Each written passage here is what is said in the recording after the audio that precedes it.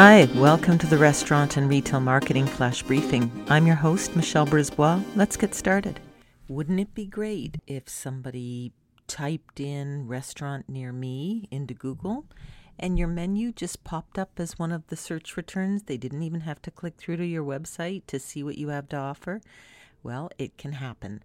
You just need to put your menu into your Google My Business account.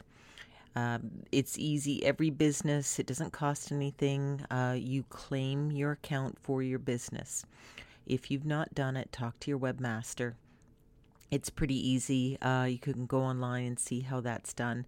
And then once you get into your Google My Business account, you go to the setting called Manage Location, and then Info, and then click on Menu.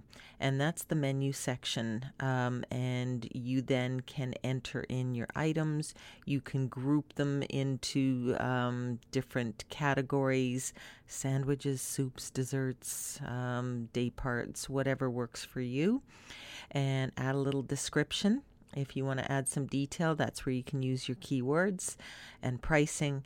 And what'll be great about that is that as people are looking for a restaurant nearby, yours will be one that Google will probably look favorably upon to return as an option for them, because Google knows that if they can serve up your menu right there on the search returns, that people are more than likely to be happy, and that's typically what Google wants to do for the searchers.